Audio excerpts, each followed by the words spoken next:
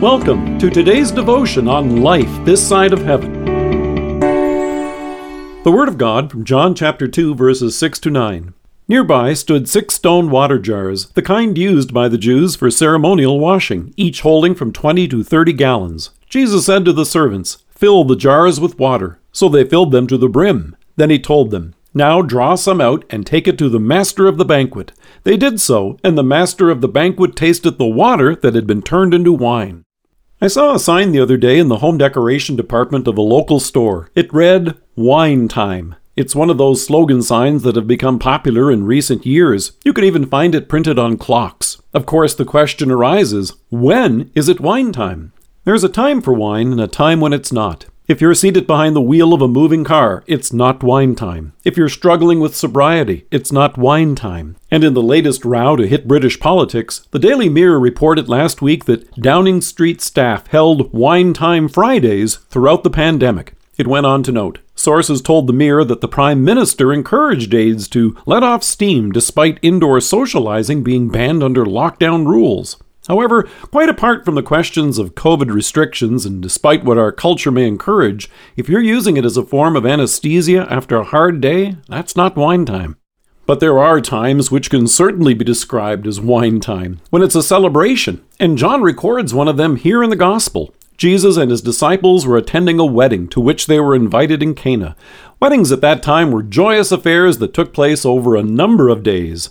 As you can imagine, careful planning and provision would have gone into such a gathering. However, to the embarrassment of this family, the wine ran out. It may reveal the modest means of the family with limited funds. In today's context, it's hard to imagine how humiliating this would have been. But as beautiful as everything else would have been, sadly it's this awkward event that would have been remembered. Wine was a symbol of joy, so imagine what it would be like to run out of joy.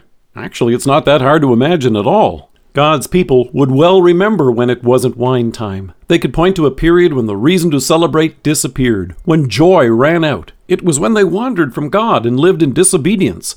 Finally, following generations of chasing after false gods and warnings from the prophets, he allowed the nation to be carried off into exile. In other words, the party was over. Nevertheless, God confirmed the promise he made that he would send a Savior. The people would return from their exile. They would return to Judah, build homes, plant fields once again. Jerusalem and the temple would be rebuilt, and the Savior would come. So we hear in Jeremiah, "They will come and shout for joy on the heights of Zion. They will rejoice in the bounty of the Lord, the grain, the new wine, and the oil, and they will sorrow no more." It would be a time to celebrate.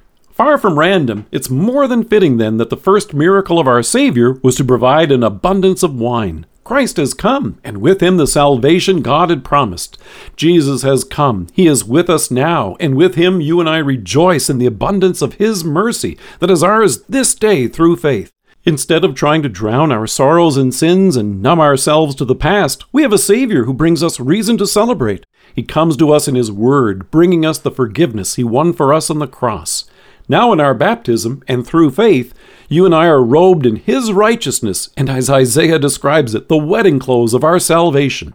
Jesus has come, and with him the forgiveness of sins, and eternal life he has won for us on the cross. Life with him, real life with purpose and direction, life with joy, and life without end.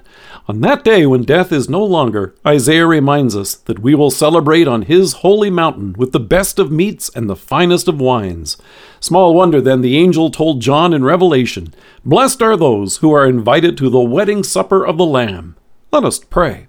Gracious Savior, thank you for your salvation and the joy that is ours this day and which shall never run out. Amen. Thank you for joining us. If you are listening to us by podcast or on Alexa, we invite you to browse the resources that are available on our site at lifethissideofheaven.org. God bless you and have a great day.